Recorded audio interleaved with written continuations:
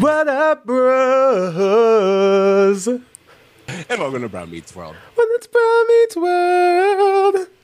Your boy meets world fun cast. I'm Siege. And I'm Tony Curtis. Well, here's a little announcement. Something we're trying right now is we are currently live streaming this episode on Twitch. We've never live streamed before. We know very little about Twitch, so please forgive us during this time where we're kind of learning. But we're trying this out. We're trying to see if this would be easy to do, something that we can keep doing. And if you guys enjoy a live stream, definitely check out our Twitch page. Whenever I hear Twitch, I think of Teen Witch, but again, that's Teen Witch. Okay, this is episode 109. How's it going? Yeah, I mean, like, before we dive into the episode, like, 2022. That we Siege, are. how's your new year been so far? It's been a year. Not, you know what? It's been different than 2021 was at this point in time. But it's still like, you got your feelings, you're moving through. I think at this point in time, we're in junior year of COVID. Junior year. That's such an interesting way of viewing it. Absolutely. Really looking forward to that work study internship opportunity that you get in the junior year. So yeah. Oh, wow. See you guys at COVID prom. I do have to say that, like, there is a part of me that's like, I was like, oh wow, nothing's gonna surprise me. I've been through a year of COVID. I've been to 2 years of COVID. We had all those years of Trump. Nothing's gonna surprise me.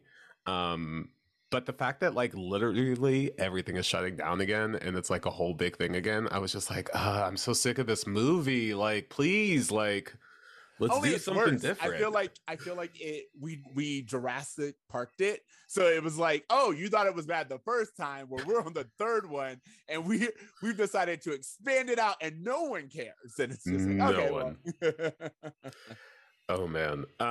Well, anywho, with all that being said, I'm very excited to kind of refocus on the podcast, Boy Meets World. This episode is one I've been really excited to talk about with you. I don't know what your history is with this episode. I remember this episode pretty vividly. And I will say right off the bat, it was as terrible as I thought it was. So I look forward to hearing how our audience thinks about it and getting your insights. But yeah, I looked at this one and I was like, oh yeah, it's everything that I thought it was. And I have some thoughts and even like some of the community's thoughts on this. You know what? I don't really have a tell me about it for this episode. I apologize. I was too busy fooling around with the live stream setup. But I just want to quickly say that we are just off the heels, kind of fairly recently, and then there was Sean. And this episode is like crazy meta. And I'm really excited to kind of get into that with you. I'm just going to briefly off the top of my head make something up for the tell me about it. And it is what it is, as improv tends to be. Show them people your talent. Tell us about it. Yeah, Eric's on the box. Act on stage and then TV. And Sean and Jack have chicken pox. I don't know. You know what? Again, I think there's nothing wrong. You did it off the fly, and that is way more than most people would do. So. Yeah. I'm basically the Lin-Manuel Miranda of podcasts. So just remember that going forward. Been called a few times. Yeah. I've been called that many times.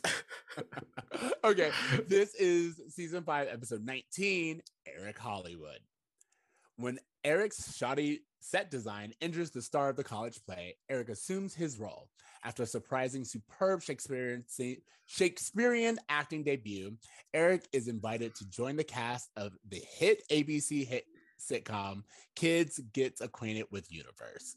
But when he arrives at the studio, he discovers that the shallow, egotistical, and neurotic actors are not all like their roles. Meanwhile, Topanga tries to salvage her relationship with Sean, who's not sure he can remain friends with both her and Corey in the wake of their breakup, after he and Jack come down with chicken pox. Wow.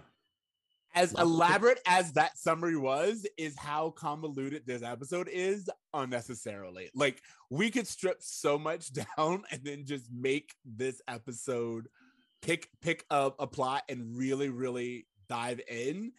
And I'm a little disappointed that we didn't. But I mean, they at least give us writers to yell at, and that's something. You know, there's so much to say about this episode. I know we're going to get into it, but this is clearly one of those situations where, like, hey, Ben Savage is taking SATs. He can't be on set. Like, we need to write around this. You know, they've kind of talked about this in conventions that whenever there was an Eric centered episode, usually just Ben was busy. And clearly that's what's happening, because I'm trying to think of it. There's no reason for Eric to ever have been an actor. And when I say that, I mean, like, they gave him like acting chops for one episode. They don't ever do anything with his acting career after this. They clearly had him being scouted by Juilliard. And he's like, well, I got fired from the sitcom, so I guess that's the end of acting. And I'm just like, what was the fucking purpose of even making him an actor, other than just they had a funny idea to be meta with their show? Yeah, I will say I have a few thoughts on this just right off the bat. One would be that Eric actually, you know, like, he wanted to be a weatherman. We see Good Looking Guy, the television show. So, like, television isn't so far off. And then the idea that, of course, Eric doesn't know what Juilliard or the Shakespearean Academy or whatever is, but he knows what ABC is. Like that fits. I'm with you. I'm following. It's literally, as you said, the fact that we give him this talent. For me, it was another example of how in the show, both Sean and Eric are like idiot savants. Like, they have this natural talent, but we never really, like, I feel like in modern television, that would be like a continuous thread. You know, like, they're constantly picking up things that they're just naturally good at. And it would kind of be like talked about, or like another thing added, kind of like how Phoebe's weird in Friends. And it's just like a running joke. You hear something in the background and you're like, that's weird, but it makes sense. This is always treated as something new. And I think that's kind of the problem. Yeah, and I mean, there's one thing to make Phoebe kind of weird on the Friends. It's another thing to have Eric have mentally absorbed an entire Shakespearean play when apparently this dude couldn't even graduate high school on time. You know what I mean? Like, there's just the consistency of it is just like, all right, well, if he's able to absorb literature in large amounts, make that part of his backstory. Like, why are we throwing this in now? He's great at, or he has a different type of intelligence. And I think that that's like, anytime we see Eric in this position, like, I'm thinking about when he could like count cards or like whatever it was not too long ago. It's just like Eric has a different type of intelligence, and they kind of always come back to that. School doesn't necessarily work for him, and that's why he's not keeping up. And like, even again, I think if they like use that as a measuring stick to be like, isn't it amazing or isn't it terrible that our school structure hinders someone like Eric, who apparently can pick up a talent at any point in time, but just can't seem to take a test. Like, that to me is very interesting, and that's something that we could do. But instead, we just kind of get these one-offs, these scenes and scripts that don't really make sense. I have a lot to talk about just on Eric. In the beginning, like, he killed a kid basically, and they're like, yeah, it happens. And I'm like, yo. You know, it's so funny, even though the storyline is so convoluted and, you know, they kind of throw us a lot at the beginning with Eric acting, it was really hard to ignore Will Friedle's talent throughout the entire episode, but mostly during those Shakespearean scenes. Like, he kind of killed it. And, you know, there's a scene where he's acting on stage opposite of Matthew Lawrence, Jack, who apparently is in theater. Okay. Again, I have things that I want to come back to, but keep going.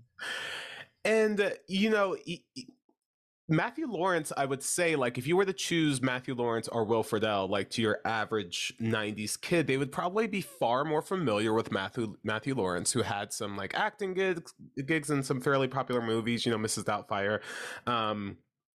And it's just like really surprising to see how much better of an actor Will Friedle was in those scenes, opposite of Matthew Lawrence, who has had such a more successful career. So that was just one of the big takeaways that I had in those scenes. I don't know if you thought that he had any good Shakespearean chops. No, he did. He did great in the Shakespearean scenes, and then also, true to being Will Friedle, the scene on set of Kid Meets Universe, Kid Gets Acquainted with Universe, um, the scene where he kind of like is doing Shakespeare, but like in an inappropriate time, and then he says his line and he's being real, but he kind of goes back into Shakespearean a little bit. Like again, that's comedic timing, and that's genius. And I think like Will Friedle clearly has a talent, and I think every now and then they really want to showcase that talent. I just wish that they wrote the script around Eric and gave that character some depth instead of kind of being like goofball of the week. Yeah, and like I said, like it's kind of shocking how much attention he gets from his acting so early on that, like, again, Juilliard and the Shakespearean like acting company are all there like, oh hey, yeah, we want you, as if those kind of scouts, as if that kind of talent that attracts that kind of scouts would simply go away after a half hour. Like that's the kind of thing that kind of irked me about this whole thing. And I know we can get into like the actual weeds of everything, but that was just something that irked me so much about this episode. Yeah, absolutely. Again, so I just want to note, because I found it really funny when I was doing like my half-ass internet research. This episode is considered non-canonical by most fans due to like the really meta nature and the fact that he's visiting sets, and it's just kind of like most people just write off this episode, which as if it's really not canon. Interesting. Yeah. That's very interesting. They're just like, nope. Can I give you an argument for why I think it is canon? And I completely understand people understanding that, because it's almost a borderline dream sequence with I know we're fast forwarding through so much, but we just have to get into the Kid Gets Acquainted with the Universe. It's so much to talk about. For him to be on set with lookalikes of Sean, of Corey, of Topanga, and not be like, yo, Feeny, isn't this weird? We're in my living room. We're in your classroom. There is no like, wow, we're taking this in as something that's also weird. They're like, no, this is a new person who I'm playing his brother, whatever. And that's why I can understand why people might think of it as like a dream sequence or something that shouldn't be in canon. However, you have this integrated Topanga and Sean storyline, which goes along with the story arc of the last like 4 episodes. So that's what makes me think that possibly, with the exception of this all being a hallucination of Eric also having chickenpox in the room, I don't see why this wouldn't be canon, but that's just me. Here's what I will say to that. I think that we often talk about how Boy Meets World is the story told through Corey's point of view. What if Eric literally did get scouted, went to Hollywood, and Corey was just like, whatever? It's just like, he just kind of wrote it off as like, it was some show, he told me about it. Like, he didn't even pay attention to the details. Interesting. That's kind of like why we're getting what we're getting. Because Corey just doesn't pay attention to Eric. So if Eric did go to Hollywood with Mr. Feeny, so random. That's interesting. And again, the presence of Feeny there also kind of grounds it in some kind of reality too. Again, it's weird that but isn't it weird that we don't even have a conversation of like Alan? They don't even say, hey, Alan and Amy sent Mr. Feeny with Eric to Hollywood. They just show up and it's just Feeny and Eric, and you're like, okay, I buy it, but can we get a little transition? Can we get like a line that says, it's really upset that Alan couldn't take the week off from work and Amy was booked, so thank you, Mr. Feeny, for having the time in your schedule as a teacher in the middle of the school year to come.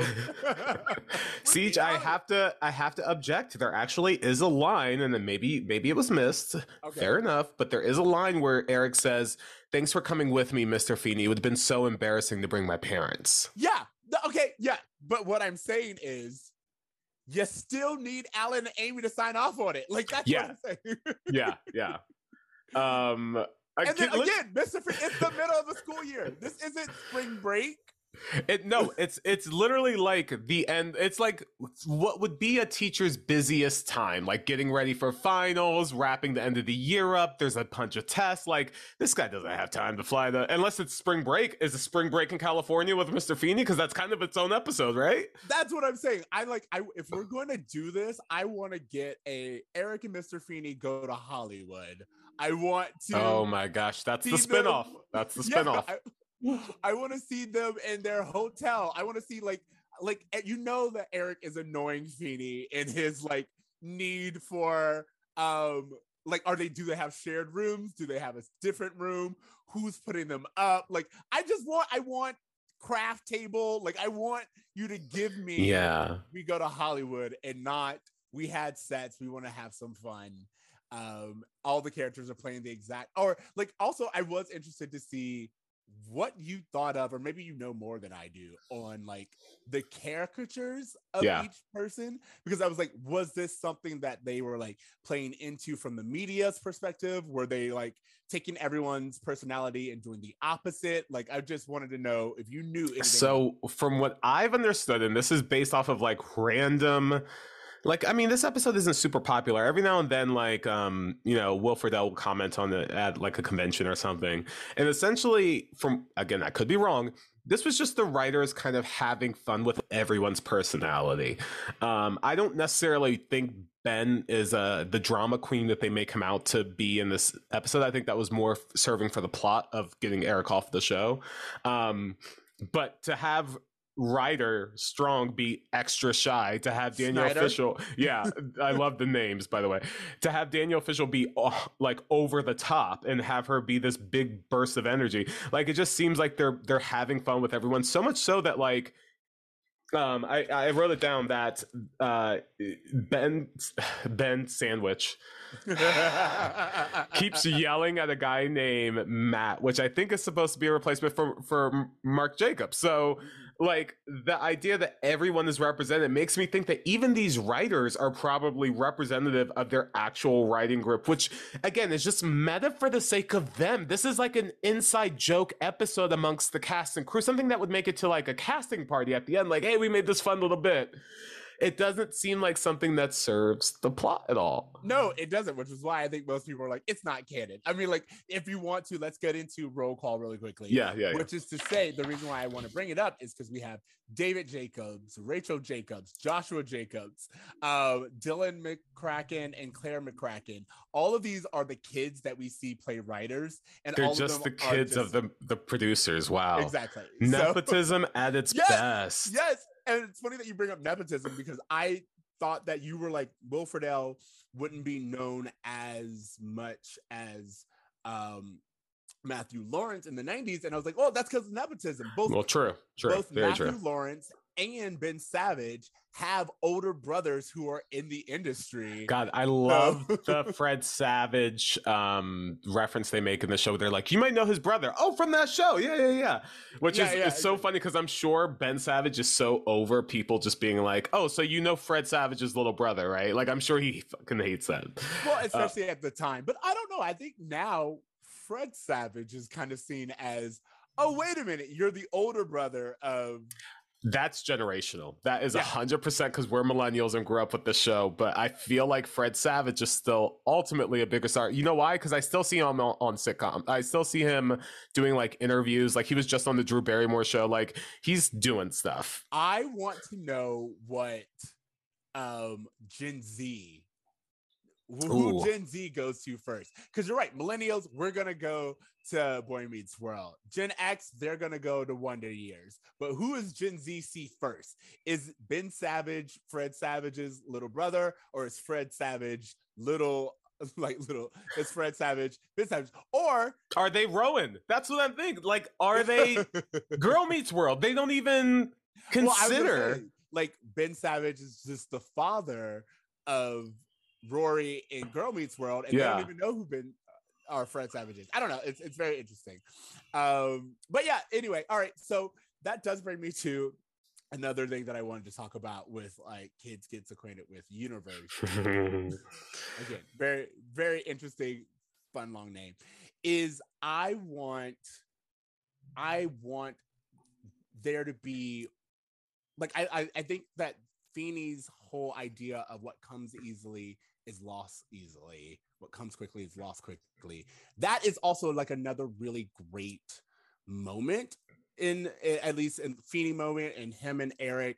And so that's why I kind of wish we had done a little bit more of this. Maybe even if we'd done this episode before they went to college, you know? So like remember when Eric was like thinking about different schools and trying to get in and all this other stuff? But like, it made much more sense. Yes, thank you. That's where I'm at. Yeah, it doesn't make sense in the storyline of who Eric is this season. It doesn't play into his future at all. So yeah, Control Alt Delete this from like your memory at the very least, because it really doesn't show up again. A few things I do want to talk about.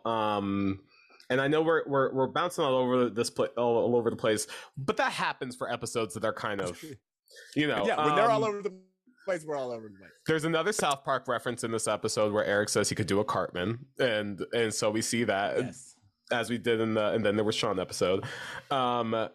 There's also the first appearance of this running joke that Will Friedle does that I love, where he can't tell the difference between the word niche and niece. Yeah. And we see this happen over and over again, and I love it. He even carries it in the Girl Meets World where he calls like her his niche. And so that's a great catch. It happens throughout, so definitely pay attention, because I think this is the first time we've seen it, but it just happens so naturally where he's like, I found my niece, and they're like, you mean your niche, right? He's like, I don't know. I wonder if that was like a misread, you know, kind of like Clueless and Haitians, and I wonder if like they were like, that's amazing, just kind of like, let's write that into the script.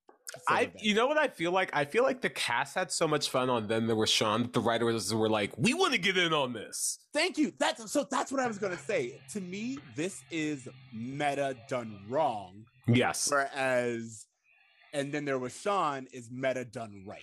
100%. I 100% agree. And it's the thing that's so like annoying about it is that there's clearly so many inside jokes that are for the staff only that like the audience wouldn't really get, like him showing up to set and the producer being like, let's get another 100 episodes. I hope. Like that is like just conversations that the cast is having. No one in 1997 is thinking like, oh, I hope Boy Meets World gets 100 more episodes. Like it's just something that is not a joke for us. And it feels like the whole episode or his storyline, however, was not for us. Okay, so there are two things to that. One, I agree. Make this like a bonus episode or like some kind of DVD cut. You know, like make this that, and I think we would be a lot happier with it because you're not wasting our time when we have this other really juicy storyline, which I want to get into next. Yeah. But then also, I do remember being like, they were like, okay, you're the long lost brother. You're coming in, and I was like, that's ridiculous. And then I remembered, that's exactly what Jack is. So I was like, and there's a little bit of being like, oh, this is so stupid and sitcom-y. And what kind of show would do, you know what? Actually, yeah. And so that's why when Jack's like, what, they got me, why they need you? It's like, they already have an older brother. Why are they bringing out, he's referencing his own character. But like, again, it's not like and then there was Sean witty, like, oh, wow, that was such good writing. It's just like, oh, they're clearly just being self-referential for the fun of it. And yeah, I mean, if we're going to be meta, give us the meta that we get later on. Like, have Turner be the banana boy. You know, like do some kind of cameo to where we're excited that you're doing this. And, you know, like, give us more Morgan as the 40-year-old woman. Like, not saying that it was great. I'm just saying that, like, give us more Hollywood tropes that we can connect to. I think the thing that's so dissatisfying about this meta experience compared to And Then There Was Sean was that And Then There Was Sean like went along with Sean's character development. It went along with the story that has been told throughout the arc, and it also furthered the story along. Like it's almost like a musical where like the song has to push the story forward, and if it doesn't, it's kind of a pointless song. And like this felt like that, where it's not pushing the story forward for Eric to be an actor. It would have even been interesting if, like, let's say Sean was the one who went to Hollywood, and when he got there and he saw like the alternate versions of these characters, he was able to somehow gain some insight as to like these like his actual friends, like something like that would have served the story better than it's you're going to do Shakespeare on a sitcom and get fired. Or it's really funny. I thought like because I remember this episode, but I didn't remember the specifics. I thought that like Eric would see. Oh, sorry.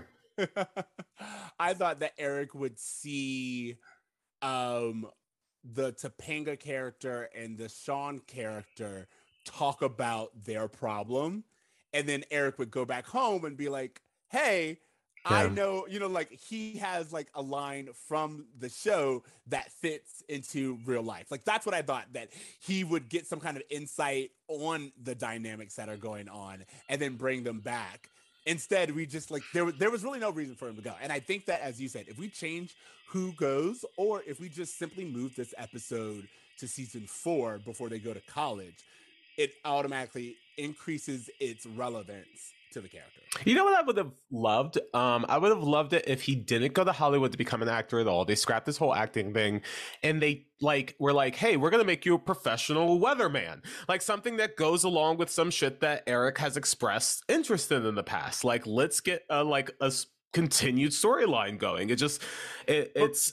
We did do that already. We did have him be a weatherman, but I do think that brings up the fact that they did have the commentary of like, why are we telling the exact same story? We've done this before. And I was like, okay, yes. Like even when Sean's like, I blew up another mailbox, I was like, yes. It's hilarious to me that there's noise in the background, just so you know.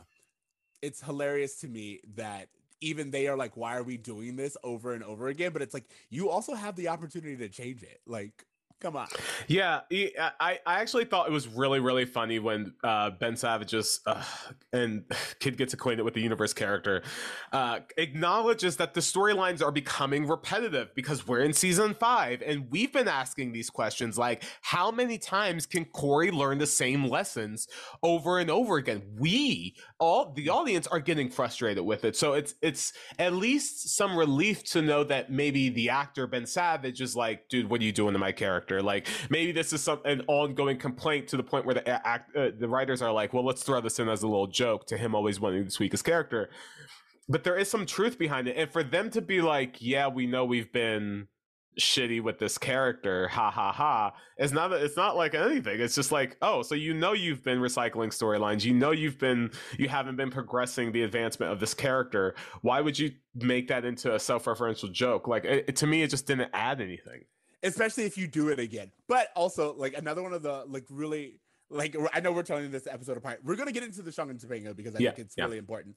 But another thing that I noticed is Eric plays off of Jack in the school play, but then Jack has chicken pox, but Eric is still doing shows.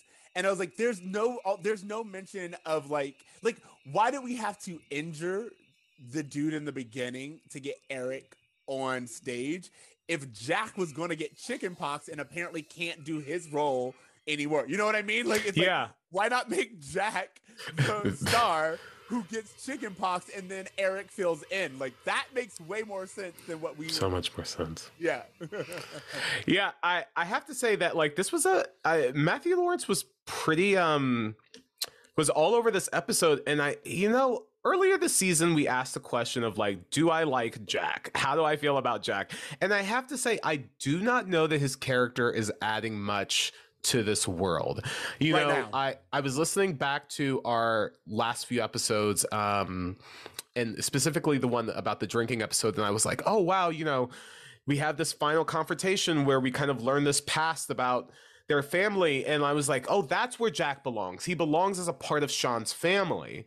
But like, what was the point of introducing them as brothers if they never have scenes together? They're never together. Well, we have a scene, and this is a perfect segue into our next storyline, which is Eric is off in Hollywood. Jack and Sean have chicken pox. Of course, I have a few problems with this. storyline, mostly because we finally get a story about Sean and Topanga being friends. Yeah. And Topanga literally coming over being like, hey, I just wanted to check in on us. We've known each other for years. I know that me and Corey aren't together anymore, but I want you to understand that I still see you as a friend. Great premise of an episode. Let's dive into it. And immediately they're like, actually, female, what you're going to do is play nurse to these two sick men who apparently have never heard of the chicken pox and can only be helped by another female. Are we to believe that all like Corey, Topanga, Sean, and Jack literally got like teenager stage chicken pox? Like, you know what I mean? Like, it's not to say that Jack couldn't get it, but like the idea that Topanga has been exposed to it, but Corey, because even Corey is like sent away. Corey and Sean haven't, is weird considering how much we know they hang out with each other. And then Jack having it and Sean having it, again, it's weird. It's not outrageous, but to me, it's the idea that Topanga is the only one who can take care of these two. Again, it's very much reducing her. We said this. She doesn't get to be her own character. She's either mother or girlfriend, or she's all of these like stereotypical female roles, when in fact we had a great opportunity to actually have some conflict between Topanga and Sean and really see how that plays out. You know what? I agree. I'm really annoyed with how Topanga has been represented, and in this episode, it's kind of no different. Like, I kind of would have liked it if we just saw Topanga like being single, living her best life, getting some insight to what her life is outside of being Corey's girlfriend, because they've been broken up for like a few episodes, and she's still just Corey's girlfriend. That's her role. Yeah, even when Sean, they have that moment, that kind of heart to heart, where he's like, I've been waiting for him to say what he really thinks about you. You want to know what he says? He still says great things about you, which would have been fine had we ended there. But instead they go, he really misses what he's lost. And it's again, it's like this almost begging or positioning Corey as the wronged party here. And like, he misses what he's lost, not what he lost himself. What he ruined. But he ruined, yeah. I still just don't understand how, like, okay, if you're gonna have a conversation with Topanga, have a conversation. Sean, this wasn't my fault. I did not do this. Corey did this. If you're mad at someone, it should be Corey. Like, they don't get into that at all. Or even having Sean be like, hey, I know my friend messed up, but he's my friend. You know what I mean? Like something, yeah. We have a chance to really do this. Also, if we want to do that, have Topanga come over. What actually would make a lot more sense, is Topanga comes over to connect with Sean. Jack has the chicken pox. Topanga, whose parents are a little bit granola, gets chicken pox and is forced to be in the apartment with Jack and Sean. Makes so much more sense. Sean takes care of Topanga and Jack, because at that point in time, what we have is we're not reducing Topanga to this female role of caretaker and nurse constantly, not doctor, nurse. I know that it seems small, but it's just like, we could do better. Yeah. And then also you would have a reason for Topanga to be stuck in this room with these two boys and actually have some truths come out. You know what it feels like? It feels like Danielle and Matt were dating at the time and they wanted more scenes together. Because we randomly will give them just scenes together that don't make sense. Like when they were dating in Corey's Christmas Future episode, and you were just like, why are they together randomly? That doesn't make sense. Like, it doesn't make sense for Topanga to be like, oh, Jack, let me take care of you. It just doesn't. Yeah. Why would she do that? That's why I said Topanga is the one who should get chicken pox. Yeah. Sean is the one who should be taking care of both of them. Also, another little side note, and maybe I'll save it for my broad moment. But like, there's like one element where I was like, in 2022 has a different context. But yeah. Okay, so what do you think of this idea? Because this is a question I had when I was watching the episode. Sean's like, a couple broke up and I had to choose sides. So, what are your thoughts on the idea of like, hey, I'm friends with a couple, they have now broken up, you know, is it a choosing sides? Am I hanging out with one over the other? Is it like, well, I'm just genuinely friends with one person? Like, what are your thoughts on all of it? That's all. That's a sticky conversation because, in my personal opinion, I've always told any of my friends this. I'm like, don't introduce me to your significant other if you don't want us to be friends after the breakup, because I make friends with individuals. So Yeah. if I'm your friend, and that's because I like consider friendship like a significant thing. If I'm your friend, then I'm your friend. And if you guys break up, I have two friends who are no longer together. Um, but also, I think it's a little bit different because Sean has known these two forever. So at a certain point in time, even if like you weren't friends, you're friends just through exposure. You know what I mean? Sure. Like, how else would you describe Topanga? To call her an acquaintance after 10 years is a little rude, like when you know Yeah. this much about her. So anyway, that's how I feel about it. But I will say, because of that, I am very much like oh, you're my friend's boyfriend. Like I'll know your name. I don't have to get too close. But if we do get close and you guys break up, I'm still going to reach out. I'm still going to I'm not going to cut you off automatically. I do leave that up to you. Yeah, I agree. I'm not the kind of person who's like, oh, you guys broke up, so I guess I'm gonna block so and so on. I'm not gonna play that whole game. It's just too much energy. But I do understand like the awkwardness of like, oh, it was a bad breakup, and I'm friends with the other person, and I'm hanging out with the other person, and like the conversations that I'm now hearing are kind of putting me in an awkward situation to the point where I don't know that I want to be friends with both of you at this I will say stage. I am not a lifeline or a link between the two. Like that's my Yeah. whole thing. Like if I show up and we were hanging out and you're like, oh, how's Topanga doing? Nope, not doing it. Like that's Yeah, like and that's the thing. It seems like Sean really doesn't have a problem being this one that like they can both kind of talk to him to during this time, which is fine. I just don't got the energy for that. I don't want to be that person. So I don't know that I could be that like, oh yeah, tell me about like this breakup between you and like my best friend. Like maybe that's business that's best reserved for you guys and not for me. Like I don't know.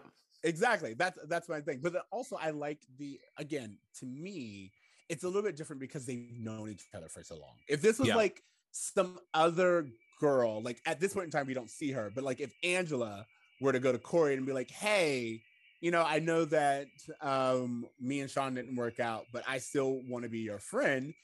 That would be weird. And Corey would be in his right to be like, hey, I really appreciate it. We can always be on good terms, but I don't think it's for the best because like you were new. You only have like a limited amount of time and experience between the three of us. And we kind of have like this tight core group.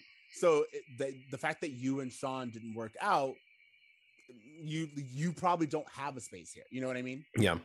I'm sorry. Again, unlike Topanga, who was such a big part. I'm smiling knowingly because you're like talking about an episode from next season. You don't even know it yet between Angela and Corey. Really? Yeah, really? yeah. You know me. But again, I think like it's not to say that you can't. It's just to say that it makes a lot more sense if there's someone who's kind of been friends with the group, but like there was always the group and then someone's plus one. Yeah. That plus one shouldn't be around all that time. Like especially if you guys are broken up and it wasn't on good terms. That's not a good look in my opinion, but yeah, I totally agree. Like the it's almost as if, like you said, like when you're with a group of people, it's kind of like family at a certain point. Like you don't have to get along, but I've known you all my life, so like it's not like I'm cutting you out either. Exactly. So. It's been 10 years. Like that's what I'm saying. Like all I'm trying to say is Sean and like in fact Topanga has more of a claim to Sean than Jack does. Like, you know 100%. What I mean? Like 100%. Topanga knows way more about Sean than Jack does. So it would make more sense for Jack to be cut off than for Topanga. And like that, like, but that's again how I feel. I look forward to hearing how our listeners feel. If you agree, if you disagree, I think that people are, they have very strong opinions about staying friends with their ex. And for me, I'm like, you can stay friends with whoever you want to stay friends with. I don't need to hear about it. The moment you start coming up to me being like, yo, this is what your ex was doing, or blah, blah, blah. I'm like, I don't need to hear it. And if Yeah. you need to keep telling me, you and I won't be friends. Yeah. Yeah. Here's something I felt when I was watching this episode, and I don't know if this thought popped in your head at all. There's one point where Topanga's trying to convince Sean that he has chickenpox, and he's like, "Oh, how do you know?" or something like that, and she basically like just lifts his shirt up, and you see the happy trail of pubes, and I was just like, ABC, no, because I was fixated on the chicken pox, but I think it's funny that you were fixated on the happy trail. Well, when she lifted up his shirt, it felt a little too. It felt like yeah, I know you well enough that I can just lift up your shirt. It just felt weird. It's not something that I would think that someone would come up and just be like, "Hey, I know you well enough that I could just like." I don't know. It was weird. It's just, again, it was just one of those things like Corey saying that he can't pee around other guys. Like, it's just a weird thing to throw into a show. It is. I think that we are doing a little bit of like Pratt comedy, or like they needed to show the one piece of skin he's not showing. So like I understand it, but then also I like, to me, this echoes back to they have a familiarity to where she feels comfortable enough to lift up his shirt, where you wouldn't do that with someone you barely know. Like that's a boundary, a trust thing. So I guess the only really thing I have left to say about this storyline was that it felt like, like we said, this could have been a much more serious conversation. They could have actually addressed some of the issues. And what we could have walked away with was Sean and Topanga being like feeling like, oh no, they are firmly friends in their own right. And I think I was supposed to feel that, and I didn't feel that at the end at all. Well, where's like, again, if we really were to do this episode right, we would have there be some kind of rehashing of memories, some kind of Topanga being like, no, he can't have peanut butter, like something, or Sean being like, I've always known this about you, and it's like, yeah, you're my, or even Sean realizing, wait a minute, I actually know Topanga better than I thought. Yeah. And I shouldn't just dismiss this, like just something there where it's like, oh, actually our bond is deeper, and we kind of see it as evidence, instead of Sean just saying, because Corey can't let you go, I also would be sad if I let you go. It's like, yeah, it didn't feel like there was like, oh yeah, you know what? I've known you for years. Maybe you and I can bond over something that I can't bond with Corey. That would have been a great discovery for this episode. Something to just make it feel like that, like if Corey were to just like move away tomorrow, Sean would be like, yo, Topanga, let's go to Chubby's. And I just don't feel that. It's really funny because I've been rewatching Grey's Anatomy, and it's funny because there are it's an ensemble cast. Yeah. So many characters come and go.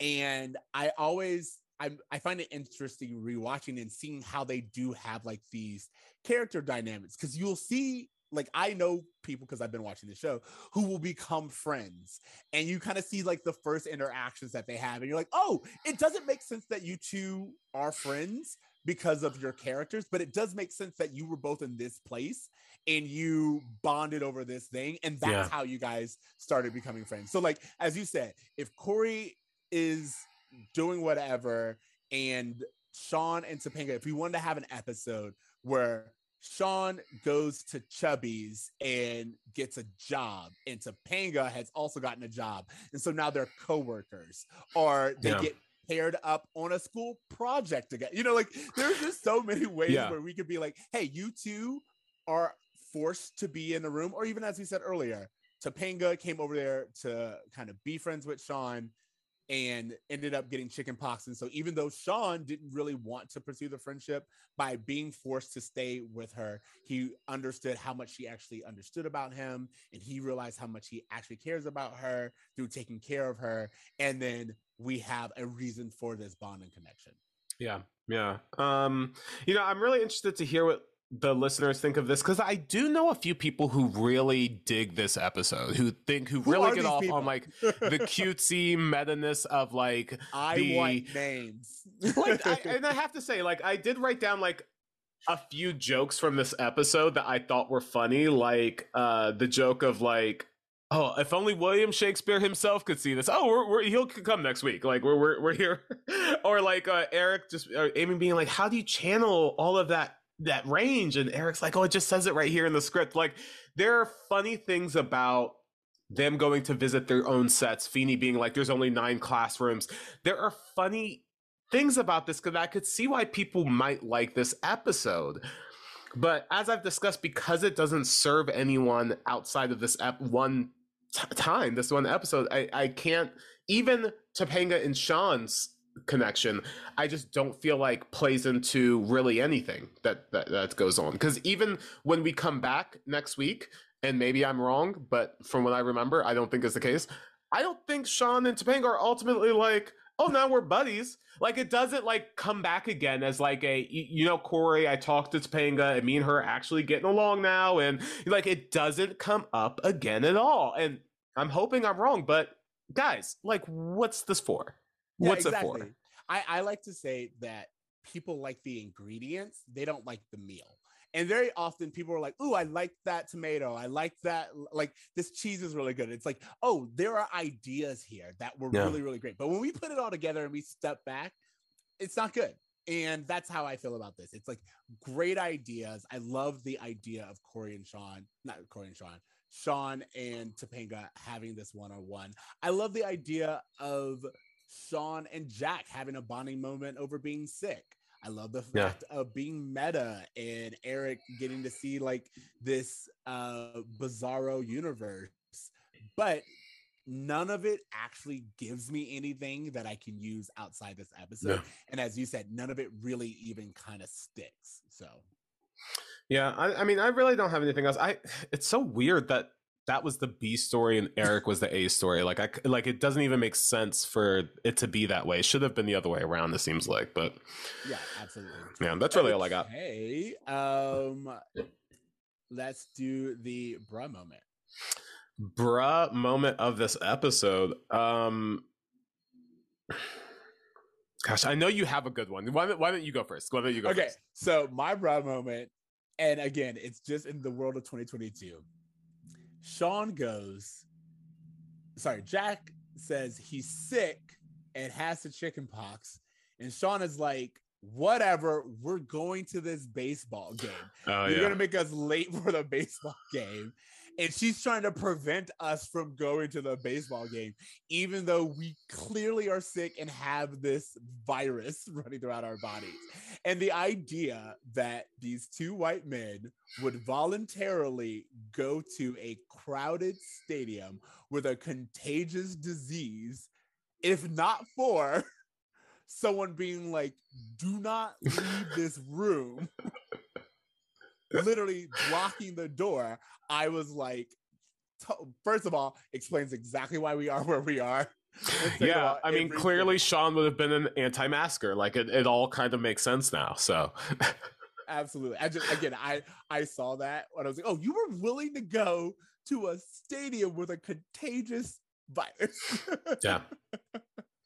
I guess my bruh moment is Sean hit Angela last episode and no one's still talking about it. You're right. I love it. You're like, that episode. I'm still not over it. Everyone's acting like it's all good. Let's just talk about that. If we're going in order of the show, Sean physically abused Topanga's best friend apparently last week, and this week she's like, I feel like you and I don't connect every once in a while. I kind of want to take care of you, funny enough. I know I probably should be taking care of like the girlfriend that you physically abused in front of her friends, but here I am. Exactly. Oh God, gotta love it. Okay. Feeney taught me. Gosh, dude, what did Feeney teach me? Like, if you have immense talent, you should probably give it up. Like, I don't know. Like, he tells Eric, like, yeah, I don't think you were any good on the TV show either. but he was literally just recruited by Juilliard. Like he couldn't just be like, hey, there's so many other avenues for you to pursue this.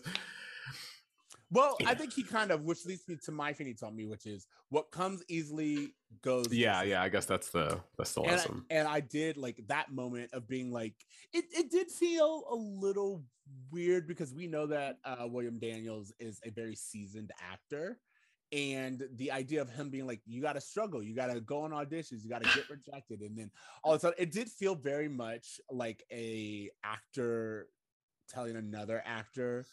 But it's also weird considering that we know Will Friedle, this isn't his first acting chops. This isn't like Feeny telling that to one of the characters on the show. Like it's weird that we have him telling Eric, and then we never You're so right, dude. That could have been such a powerful moment of like them like talking about how hard it is to be an actor and like making that in line with Eric trying to find his way in the world and just talking about auditions and him just really getting into like the meat of it, like talking as the actor William Daniels almost, and giving this fatherly advice, which is just not what happens in that scene. And it would have been so nice just to hear William Daniels, the actor, being like, hey, you're going to go through all ups and downs in your career. You're going to have to, you know, try when you don't feel like it. Like anything would have been better than like, yeah, I didn't think you were very good in that TV show either, but if you want to keep going, like just work at it. Like,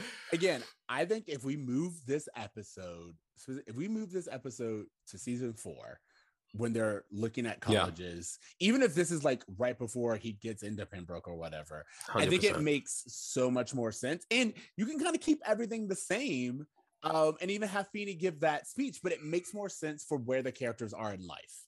Give him use that to pivot into like a scholarship for him to go to like school with, like do something with his newfound talent that he had for 28 minutes. Oh my God, you just made it so like Eric does all of that work in season 4 to kind of get into college. He doesn't think he's going to get it in. We see him like get swindled by this other college that's not really working.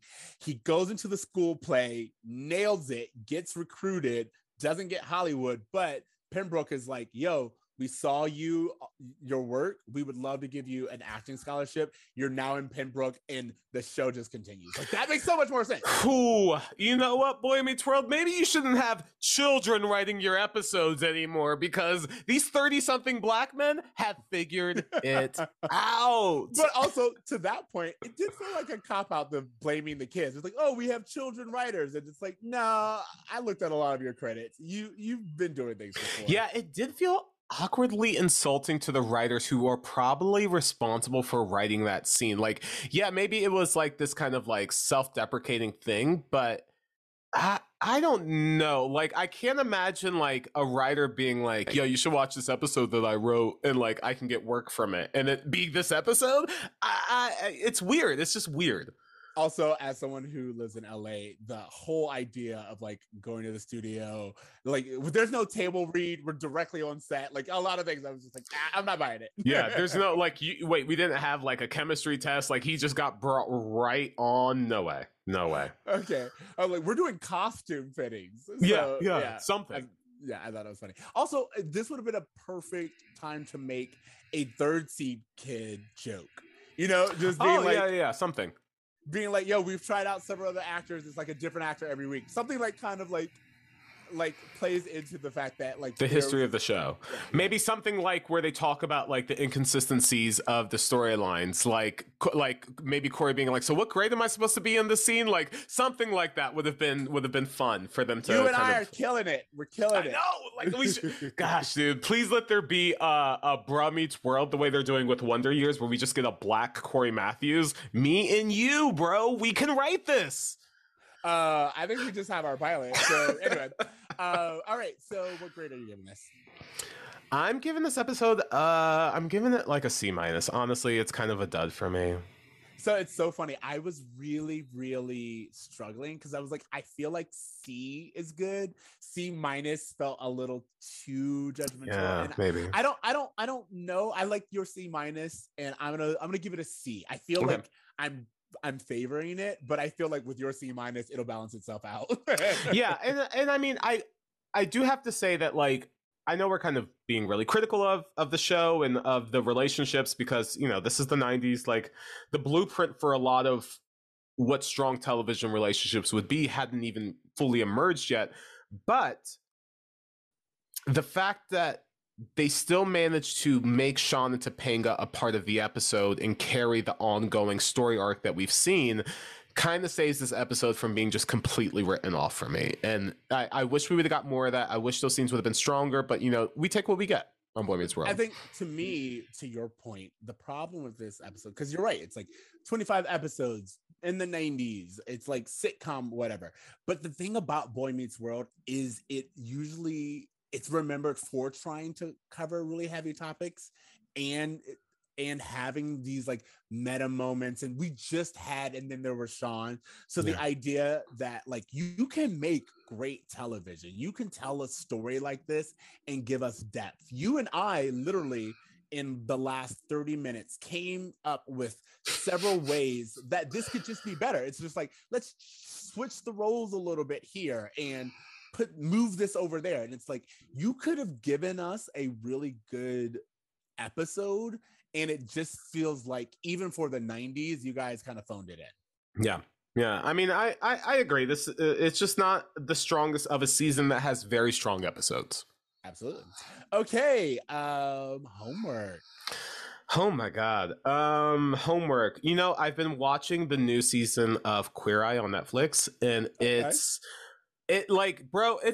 very, very good. It's them post-COVID, like helping people out, businesses, people have been struggling. But like, here's the reason why I'm throwing this show out there, because I've been watching a lot of reality television with my wife. My wife. Over the pandemic, and so much of it is just like garbage. Like, I'm watching 90 Day Fiance and I'm like, oh, I don't care about any of these people. I don't think any of them deserve love. I don't wish any good things for these people. Like, they just are awful, and I feel awful after watching it. But something about Queer Eye really is chicken soup for the soul. And one of the things that attracts me to that show, which has always attracted me, even the beginning, the first series that happened in the early 2000s, was that it's the first time that I've seen men get attention on self-care in a way that's really profound. And I honestly cannot think of another avenue in which male self-care is just at the forefront of a series the way it is with this show. And I mean, they treat everyone, they queer, women, non-binary, like non-binary, like, yeah, they help everybody. But the whole point of just like self-care, and specifically, like I said, with men, just because I've just never seen that before. Like, I've seen self-care, with women my whole life, and I've never seen it taken so seriously as with this show. And at a time of 2021 where 2022 now, where we're like 670 days into this pandemic. I'm keeping track. You know, it can be really hard to like remember like the importance of self-care, the importance of like, you know, taking care of yourself, taking care of your environment, just to keep everything that's emotionally going on kind of on lock. And you know, it's been great watching it, and I really encourage people to check out the new season. Sounds great. You know, you were like 90 Day Fiance is like chicken soup for the soul. I feel like, oh, sorry, you said that Queer Eye is not 90 Day Fiance. I was gonna say 90 Day Fiance is like the hot Cheetos for the soul. Like, it is. It's Takis. It's like, yeah, you can eat it, but you're gonna have fire shits afterwards. Like, it's not gonna do anything beneficial for you. Yeah. So that to me, I understand. I've also been watching some reality TV, and sometimes I'm just like, oh, it's just meant to be enjoyed for what it is. We're not trying to solve world hunger. But then also, I would say for me, Queer Eye is hard because, one, Anthony literally has nothing to do, and the idea that he's literally just there to be the hot one bothers me.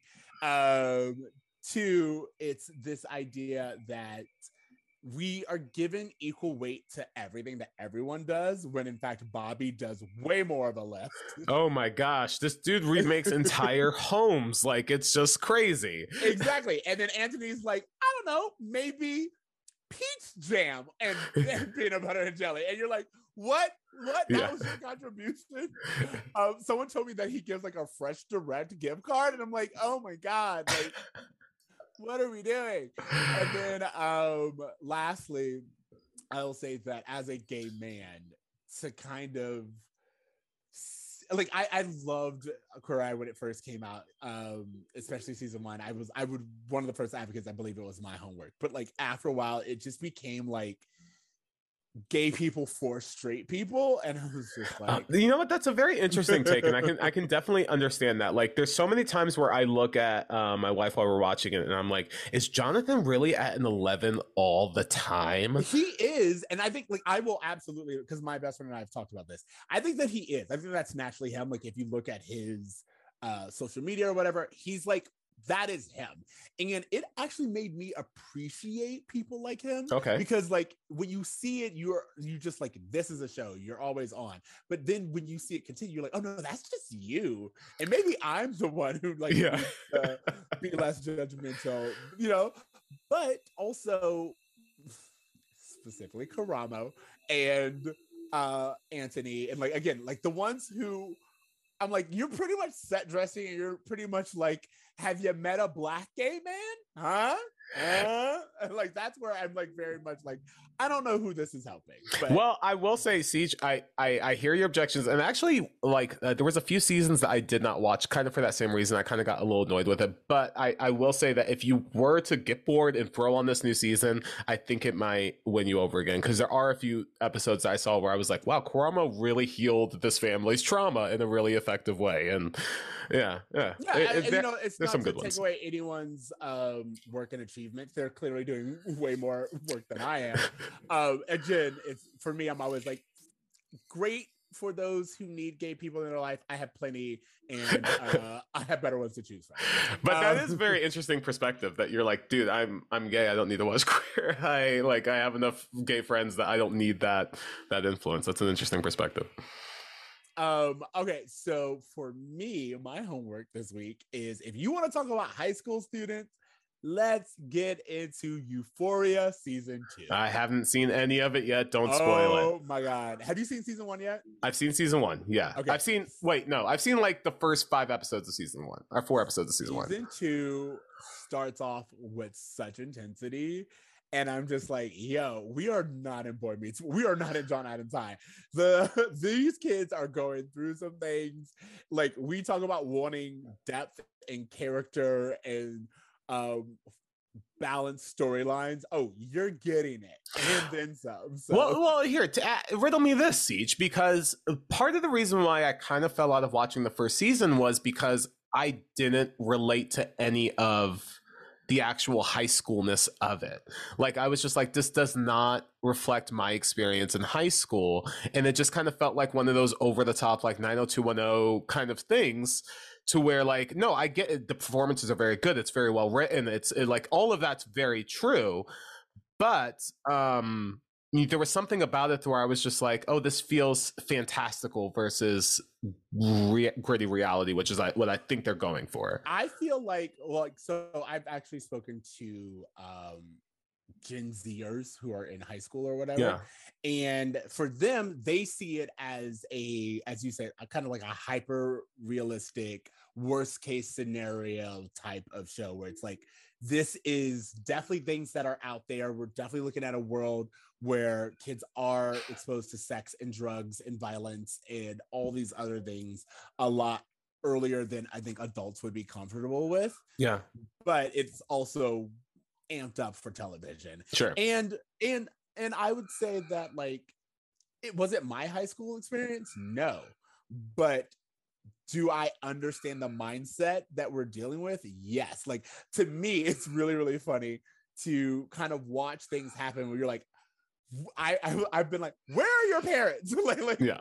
But then also this idea of, that may not have been me in high school, but that was me in college. And if that was me in college, then they are just doing it earlier, which makes so much more sense, because kids get exposed to things a lot sooner than I did. So anyway. Interesting. Yeah. You know what? I might have to revisit it. Because I know I've been seeing it, everyone basically talking about this show. So definitely got to give it another watch. Okay, so yeah, that is my homework. So sorry, that is my homework. Let's Well, I mean, real fast, can we talk about what the actual homework is? What's the actual homework? Oh, no. I mean, I know what you're talking about, and so everyone knows we gotta talk about this. By the time this releases, it will be out. Scream 5. I plan on having an entire moment for that later, but I wanted to go into it authentically. Actually have my I want to recommend things that I actually recommend. And so, yeah, Scream 5. If you've been listening to this podcast enough, you know that Scream is Siege's favorite movie. He brings it up all the time. Absolutely. He's a Matthew Lillard stan with that tongue do stew. Like, oh my God. Like, you are such a stan for this movie. And I'm so excited to talk to you about this because, I mean, I'm sure, like I was telling you, like I kind of want to do a mini episode of just reviewing this movie, but just real fast before, you know, the new one comes up. What are your thoughts on the Scream sequels? Like, I know you like the Scream, the original you love, but 2, 3, and 4, do you have opinions? Absolutely. Again, I think this should be reserved for a different conversation, just so everyone knows if we want to do this or if we watch the movie and we have time to do a mini episode, happy to do so. I can give everyone my feedback. I think that as with any series, there are good, there's bad. I really do think that the franchise almost always remembers what it was trying to do, and you're never going to really capture the magic of the first one, but the exploration is always kind of like our relationship with both technology and communication, but then also friendships and trust. Like, that's kind of like how I always see it. And each and every time they really do kind of surprise you with being like, hey, this is where we are as a culture. This is where we are with our cell phones. This is where we are with our friends. And trust action. So yeah, that's my interpretation. I'm gonna hold my questions just because I know we'll get into it at a later time. I just needed to get some quick feedback on you before we go off into the movie. Anything else for this podcast? I think we're good. You guys keep reaching out to us. You guys have been really good to follow us on Instagram and reach out to us on TikTok. We always enjoy your commentary. You can find us at Bruh Meets World. You can find us on Twitch. Apparently, that's another one that we are trying. Give us, let us know what you think. Ultimately, remember, you can find me on TikTok and Twitter at I Am Not Your Oreo. I guarantee you I will give you Scream feedback. And then also you can see me tweet about our other homework. And TC, where are you at these days? I am not so much on social media, but I have to say I am very, very excited to kind of explore Twitch and Discord and kind of these other avenues of communication with everyone who's a fan of the pod. So yeah, like I said, please check out our links, kind of explore these different avenues of communicating with us. We'd love to get your questions. And we're going to try to do these streams, I guess, more consistently. If they work out, we'll try to get these streams out there if you like them. So, and also you guys can also check out video versions of these podcasts on YouTube. We tend to post on the same day that we drop the podcast. Yeah, absolutely. That's pretty much it. That's all I got. All right. So I guess it's time to remember to dream, to try, and to write better scripts. Write better scripts. Yeah, that's right. Later, bros. Later, bruh. When this boy meets world.